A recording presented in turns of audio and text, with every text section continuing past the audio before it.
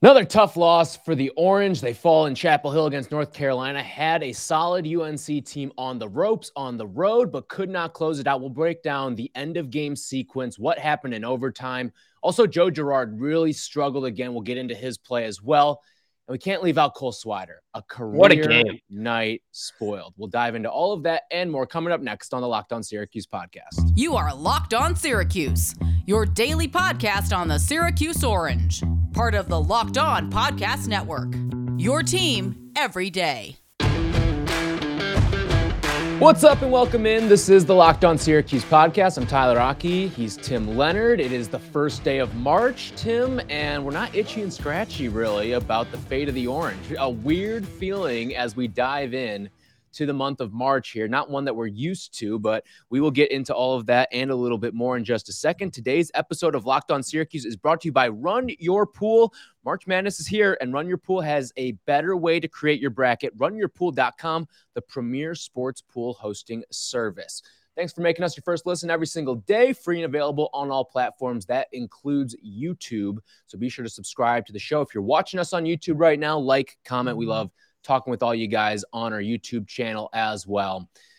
So many different ways that you can start this show off. I mean, what a game, first off. I mean, I was not expecting that. Let's start with this, okay? Because even though the result was frustrating, that was a way better performance than both you and I could have expected. I know UNC covered and all that stuff when it was all said and done, but you got to tip your hat specifically to Cole Swider with how he played. It was really the Cole Swider show with a couple of supplementary characters as well showing up at times throughout the game, but he carried this team and tried to will it to victory in every which way that he could. No, it was an outstanding effort from Syracuse. After the Duke game, quick turnaround, down 2 players. I know John Bolichak doesn't play really a lot anyway, but you're down to 7 scholarship players, backs against the wall, on the road, place you've never won. There was so many reasons they should have lost this game by 20 to 25 points, and instead they come out right out of the gate and get up big. And I also got to give them credit because at halftime even, you're looking at the stats, you're saying, okay, UNC's up 5, and Syracuse shot at 56% in the first half. Cole Swider had 21. Like, this is not sustainable. There's no way. And then they got back up 5 in the second half at one point. So tremendous effort right out of the gate. I know we're going to talk individually about Girard and Swider. So I do want to say, in case I forget, shout out to Barama Sidibe as well. Yeah, I know Frank Anselm had a rough game, but I think Barama, what he's done, we sort of had that conversation of, all right, how effective can Barama be against Bacot, against Williams when it's on short amount of rest? This was 5th game in 10 days for him. He played probably the most minutes he's played all season. I don't have it in front of me, but that was a great performance from him too. Yeah, don't say 5 and 10 to Jim Boeheim because apparently one of the days of the week has evaporated from the ether because he thinks it's 5 and 9. But anyway, yeah, no, Barama was fantastic in this game. He had a couple of really key plays as well. We'll get into the good because I think there was some good to pull from this game. What it means, probably not a whole heck of a lot, especially at this stage of the season, but certainly still good to see that this team wanted to compete in a game like this. But let's just start with the end of game sequence here because Joe Girard spikes a pass off of Buddy Boeheim's foot. I saw somebody tweeted at us. That was a Garrett Schrader screen pass, which I got a kick out of. But no, this was a game where you had it. You had the late lead. You're up 71-70, I believe was the score at this point. And you could have, I won't say put it away because I think, and Jim Boeheim touched on it too, Joe Girard spiking that ball off of Buddy's foot didn't lose them the game per se because you go and get a bucket there. If Caleb Love comes down and splashes a 3, you're still talking about a tie game. And with 4 seconds left, you're probably, and Buddy, where he caught that ball too, you're probably trying to get some sort of 2. But again, was it a frustrating play? Yes. But was it the reason Syracuse lost the game? I wouldn't say that was. I agree. No, it was frustrating because we've seen that exact type of play, I guess more so from the sideline, but Wake Forest was an example. I think there was another one that's not coming to my mind right now where it's been like, and before we proceed to, there were 4 seconds left on the shot clock and 15 left on the game clock. UNC, unless Syracuse got an offensive rebound, was going to get another possession. And also, what are you going to get with 4 seconds on the shot clock anyway there? And catching the ball there. Yeah, I think it was a frustrating play, but it wasn't that costly of a play, honestly. No. And it's annoying that it happened again, but if they get it inbounded to Buddy Boeheim, he might miss a shot, and then UNC gets down the court before the 2-3 zone sets up. That's something Jim Boeheim talked about post-game. I agree with him because once they were able to set up their defense off the timeout, I felt pretty good that Syracuse was going to hold UNC again. And as much as maybe the conversation on Twitter and everything is late game execution struggles again, Caleb Love just hit a really tough shot that was a total no, yes shot. So if he misses that shot, everyone at UNC is complaining that he took the shot, and everyone at Syracuse is raving about the late game execution. So I think it's a little overreactionary to just take that Caleb Love shot and sort of come to the conclusion that Syracuse didn't execute late in this game. Was the inbounds play bad? Yes, but it really wasn't optically it looked awful. But yeah, I'm with you. It wasn't the reason why Syracuse lost the game. I think Jim hit that on the head 100%. I will say it did sort of lead to a fall down the stretch. Like, oh, when you see that play happen, it usually leads to more bad things happening. And I know it was a tough shot, like you mentioned, for Caleb Love, but when you see that play happen and then Caleb Love come down and hit a tough three on the other end, it's like, really? Like sometimes it's just not your night when something but then like Joe that hits the shot. So but right, if we're gonna play the full execution, let's evaluate how they did. I think we have to take everything into consideration. We have to evaluate that they were down, they got that nice tip in from Bourama, then they got a stop on defense. And then also you got to consider that, a lot of teams maybe would have called timeout there, maybe not would have handled that last shot. And Joe Girard's shot was also probably kind of a no, yes shot as well. So the fact that he had the ball in his hand was no, yes. Yeah, right. So it's kind of tough to evaluate execution because it was just two good shot makers making clutch shots at the end of the day. But give Syracuse credit, as much as we're going to talk about Girard struggling in this game, he hit that shot. And I don't know how many other guys in the ACC would have hit that shot in that situation. That was a pretty timely shot. Right. I look at, too, something that's going to go completely by the wayside in this game. But the final about 2.5 minutes, Syracuse was playing really good defense. They were contesting some shots. They were making life difficult. I mean, even the closeout on that shot against Love was solid. And if Syracuse pulls that game out in regulation, I'm coming on here today and I'm pointing to the defense and saying that lockdown defense, along with Cole Swider having an out-of-body experience, is why this team won that game, because they were really, really good down the stretch. And you just get a couple timely buckets, like the little putback by Sidibe and the Girard jumper at the end. Like, it just felt like everything was going to go Syracuse. They held UNC scoreless for nearly the final 2.5 minutes until that Caleb Love three. And with the way the defense had played for the first 37 minutes of that game, like, that was a really impressive defensive stretch for me and a critical one that this team needed. Yeah, I do think what you just said is interesting, how if they had gotten the win, then it would have been a different conversation maybe. And I know you're not specifically saying that, but the way that you address the defense there, that's how fans should remember the game, more so than just overreacting to Caleb Love hitting a tough shot and then, Syracuse blew it down the stretch again, because they didn't blow this game. They've blown games this year. They have really had some costly inbounds plays. This one, to me, was they played their butts off just to be in the game. Yeah. Somehow, despite it being a terrible matchup, they almost won the game, and Caleb Love hit a shot that literally saved UNC's season. You got to give him credit for that. It was not. It was a shot that if he misses it, everyone's mad at him for taking it, and UNC is off the bubble for the moment and looking like one of the worst seasons they've had in a while, and Hubert Davis is answering some tough questions today. I'm just realizing this now, too. What a tough betting night.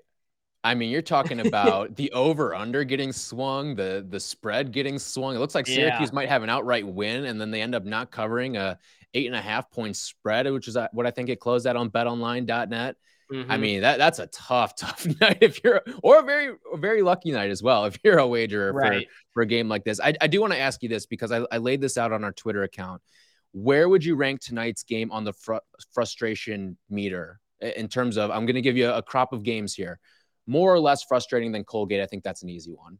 Yeah, way more frustrating was Colgate. This was honestly not that frustrating to me because it was a game I didn't expect them to be in, and it didn't really matter that much one way or the other if they won the game, so I wasn't that invested in the outcome as much as like early season when you're So you would put it pretty low on the frustration level. Yeah. Yeah, I probably would. I mean, look, I wanted them to win the game. It's not ideal, but I felt like it was more a sense of pride, honestly, that they came back from the way they played against Duke and hung tough. I don't think UNC's that good. I think UNC's going to get blown out by Duke, but still, to go on the road, a place you've never won, and Caleb Love hits a 3 or else you would have won the game. I think there should be some pride in that. What if you take big picture stuff out of it? So forget tourney implications, where the game is, just solely focused on the game in and of itself and some of the execution or the manner in which you lost. I still think I'm probably lower than most because I didn't feel like they blew it execution-wise. The inbounds play was bad, but there's been other games where you've looked back at plays and been more upset with individual moments in the game and how they handled it.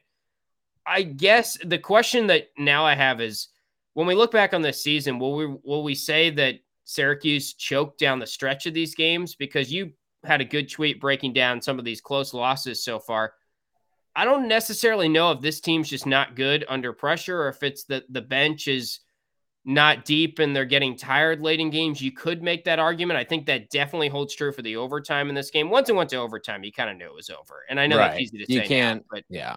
I mean, I was saying that all game. I thought the game was over at halftime when UNC got back up, and the stats, like I said, were reflective of Syracuse somehow being in the game, or somehow UNC was leading despite Syracuse getting things to go their way. So it's an interesting conversation now. Is this team just not good late in games?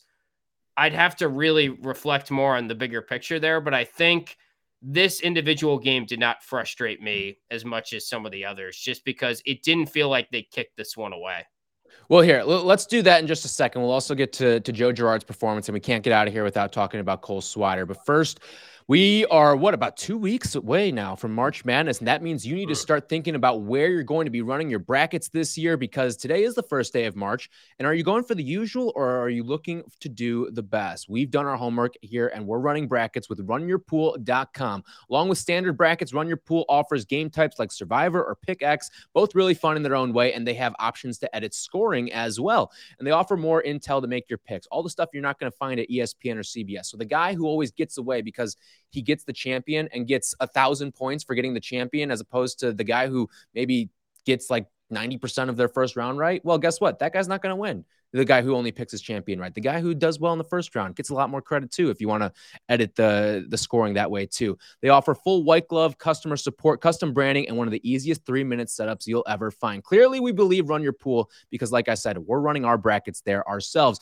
There's no truer test than that. And if you want to play against us for a shot at a cash prize, join us at runyourpool.com/lockedon. And while you're there, create your own pool for your friends and family. Enter Pure Madness, all one word, again, Pure Madness, at checkout for $10 off your custom pool. All the rules and details will be available there. That's runyourpool.com/lockedon for your chance to win a cash prize. We look forward to seeing and beating you there. Okay, so I'm looking back at some of these games that Syracuse has lost. Pretty much every win they have, exception of Georgia Tech. Georgia Tech was a squeaker, but pretty much every win they have this season was, to a degree, a no-doubter. I mean, they played kind of close with NC State. Yeah, I would group NC State in there. Okay, we can do that. But BC, I mean, I know it was a 9-point game, but Syracuse never really felt like they were going to lose that game. I'm talking about the closer one that they played on the road at Chestnut Hill. But you look at some of these other ones like Virginia, loss, Miami, loss, Wake, loss, Florida State at home, loss, Pitt. I mean, you can say what you want about that, but that was a collapse in that game against Pitt. And then Notre Dame, loss. I mean, all these close games are really – yeah, you're right. You're talking about a lot of losses there. Right, and UNC tonight, I think you're onto something there. When you look at the numbers, it is a little bit worse than I thought, maybe even going in. I mean, they have kicked away some games. Where did this rank for you on the frustration scale? Because I don't know if I'm in the minority here. I just didn't feel like this was one that you look back and you second guess the execution down the stretch as much as other games? This was one that it felt like you had in the clutches of victory. It's not nearly as frustrating as Miami. I think Wake is probably the most of the ACC games. Wake is probably the most frustrating, and maybe Pitt too, just because Pitt is so bad. But I would probably put it. It's like in a different tier. That was rock bottom of the season. Yeah, like that was, yeah. But in terms of like games where you felt like you had it, I would probably put this one at maybe 3 of the ACC games, at least, where you just should have had it. Yeah, I mean, probably most upset I've been this season has been Pitt, Georgetown, Colgate, those 3 losses. But you're right. Wake is right up there because Wake was 3rd of 3 in a row, dropped them to 1-3 in the league. That was still when bubble talks were somewhat of a thing. And I just remember I was at that game. And Wake was playing well. Yeah, everyone was crushed on the Syracuse team at the end of that game, as they have been in a lot of these. And look, I think this game's just in a different tier for me. I'm not saying UNC's some great team, but when you combine that UNC is pretty good with the fact that it was on the road, it was 5 and 10 days, it was down Symir Torrance, Jesse Edwards isn't out there, terrible matchup. I mean, just everything into it to even be in the game, I think was an accomplishment, which I know someone might say you're Syracuse, you don't count moral victories. I hear you on that, but at least for me, expectations going into the night to after the night, I'm not that crushed they lost this game. Yeah. All right. Let's get into Joe Girard a little bit here because aside from the spiked pass at the end, by the way, were you surprised that Girard was inbounding the ball? Yeah, I guess it's been Jimmy sometimes. I mean, that's Jimmy, I feel like. Right? Because yeah. Jimmy has been the guy, but he's not that good at doing that. Right. And even the pass, I mean, I believe it was Jimmy who had the inbound pass against Wake Forest. Yeah, it was. Yep. And it was like he's sitting there sort of like telegraphing it a little bit. You can see where he's going with the ball. I don't know. I still probably would have gone with Jimmy. But again, I don't think, again, the inbound pass wasn't what lost Syracuse the game in our eyes anyway. But getting into Girard here, 9 points, 1 of 5 from 3, 4 of 12 from the field, turns the ball over 4 times as well. Just look kind of out of it too. I mean, it was just like, this is the Joe Girard roller coaster. Like it'll loop-de-loop. It'll go backwards on Sundays. Like that's the Joe Girard experience that we live with right now. We saw like 5 really strong games when Syracuse was winning basketball games. And we've seen some really lackluster performances when they're losing games. And that kind of has been the tale of the season. You sort of set the challenge out for him. Like Joe Girard's got to be the X factor along with Frank Anselem. Right. And those two were absolute nothings today. And you still almost beat UNC on the road. That's how good Cole Swider was. I mean, Blockbuster might have been generous to Frank Anselem on the stock meter that I gave him yesterday. It's getting worse and worse. It's really frustrating. Luckily, Sidibe's played better. But on the note of Girard, story on him first before we get into this. So our friend Jonathan Hoppe, who we always made fun of in school for being Joe Nathan Hoppe, emphasis on the Joe for his sports betting.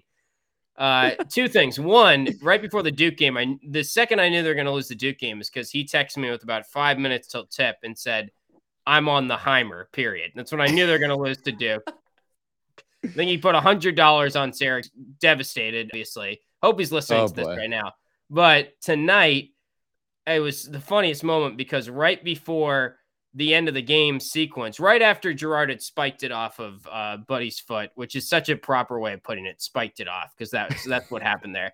He just said, like JG3 sucks or something. And JG3 stinks. And did you see? As soon as he got a new nickname, I just knew he was going to hit a big shot in the game. He hits maybe the biggest shot of the night. So he is still Joe Nathan Hoppe, still holds true. I'm sure some people out there listening have a friend like that. And look, Girard was still bad overall in the game, but that's Girard, right? He throws the terrible inbounds pass, and then he has the irrational confidence to hit the shot too.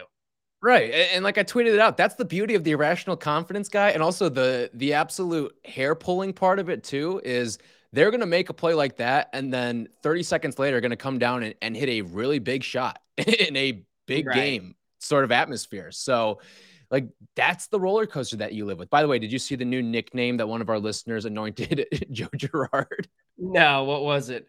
JGD3. I think Sienna Joe might be retired after hearing that. That's one. Pretty good. That was, I mean, but that's, and listen, part of why we continue to bring up the nickname isn't because we necessarily believe, like, Joe Girard's not a D3 point guard. Joe Girard's not a Sienna point guard. And that's part of why we kid with it, because we think it's hilarious. But like, there are moments that he has where the haters are proven right. And there are moments that he has where the haters are proven wrong. Like, that's just the Joe Girard experience. And in his defense, he's playing 45 minutes. You get into that game where Torrance is not out there. They're pressing him really hard. RJ Davis is a tight defender that gets up on you, but it was pretty bad tonight. And they had to resort to Jimmy crossing the timeline and taking it up, which is not good. And that's his role if he was out there, of course. Yeah. Not having Samir really hurt in this game, like really hurt in this game. And I know some people will push back and say, well, it doesn't matter. Samir wouldn't have played over Joe Girard. Yeah, he would have. In this game, he would have. We have seen Jim Boeheim a number of times this year go to Samir Torrance over Joe Girard because he's just seen enough. And I think this would have been one of those games where he would have just seen enough. Maybe not a number of times, but there have been some moments. Especially I would say in the back half of ACC. 60% of ACC play. And he did it some with Kadary, maybe more than people want to admit last year. He probably should have done it more. I would agree with that and what people generally feel about that. But yeah, I think it's disappointing because it's so up and down with him. And that shot was huge. And I want to be in a position where I can just say, man, I love that guy. I love the swagger that he took that shot. But there's 5 other bad things that come with the Girard experience. Yeah. And that shot is just one good thing tonight. I mean, the conviction of that shot, like he got the ball, head down, head of steam, get into a spot, fade away, splash. And that's the Glens Falls stuff, I feel like, where he's just taking some of those. That's the stuff that, I mean, I think Syracuse fans have been expecting a little bit more of that. Yeah. And I got to say, like, credit to him. That was a fearless move.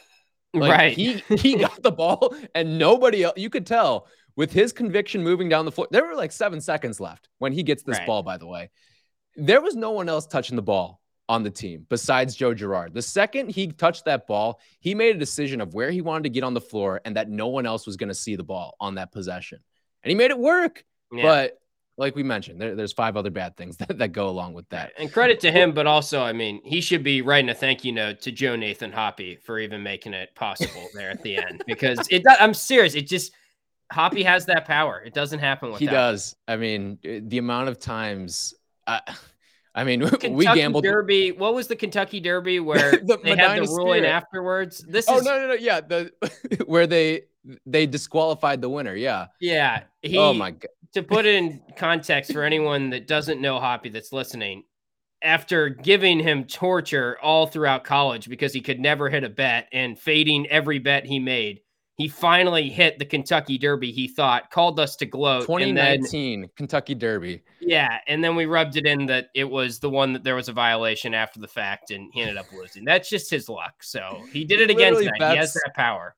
Yeah. He literally bets on the horse that cheated. I bet you he also probably bet on the horse that finished behind Medina Spirit too, because like the horse that now has since been known for cheating.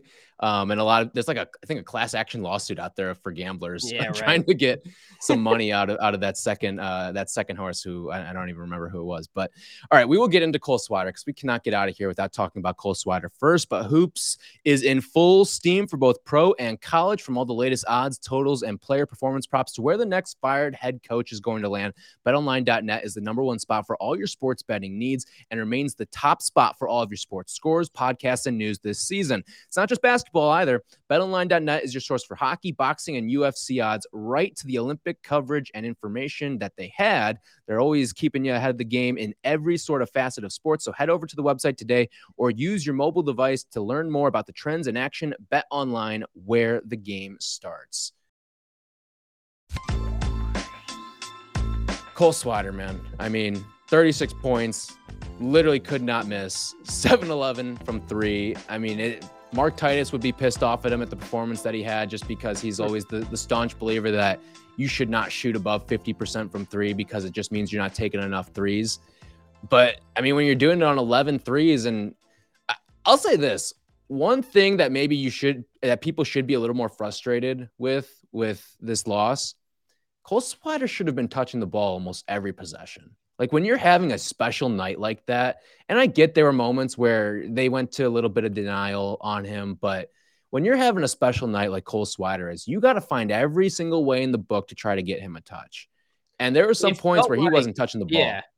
It felt like they switched Leaky Black onto him for a moment. Obviously, Leaky started on Buddy, did a good job on him. Cole was going to work on Caleb Love because he had that huge height advantage there. That was a mismatch.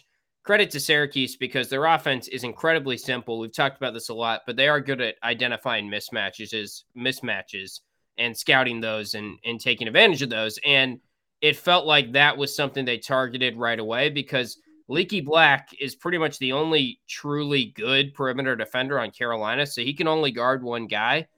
And at one point, Leaky switched over to Cole, and then Buddy started to get his shots. And I think that's maybe the stretch where it felt like Cole wasn't getting the ball enough.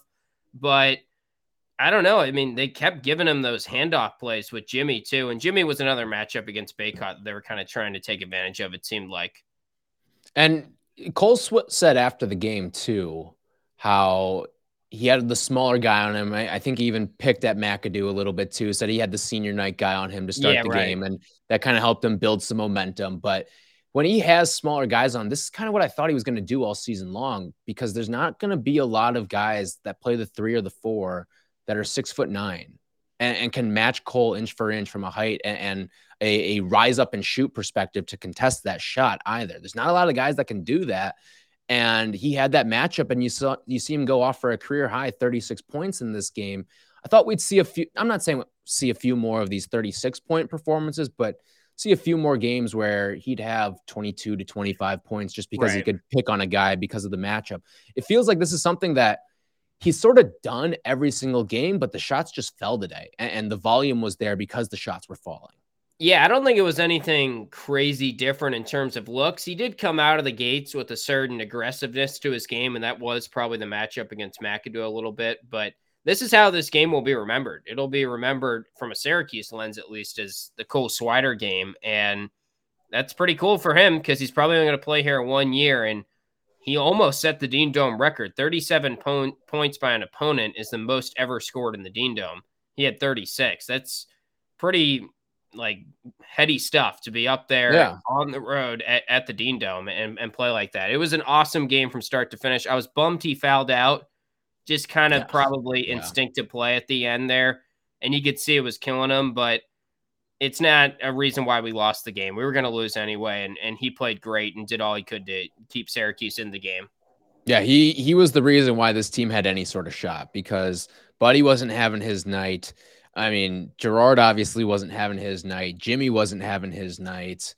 We don't even need to get into Frank Anselem because that was a nothing once again.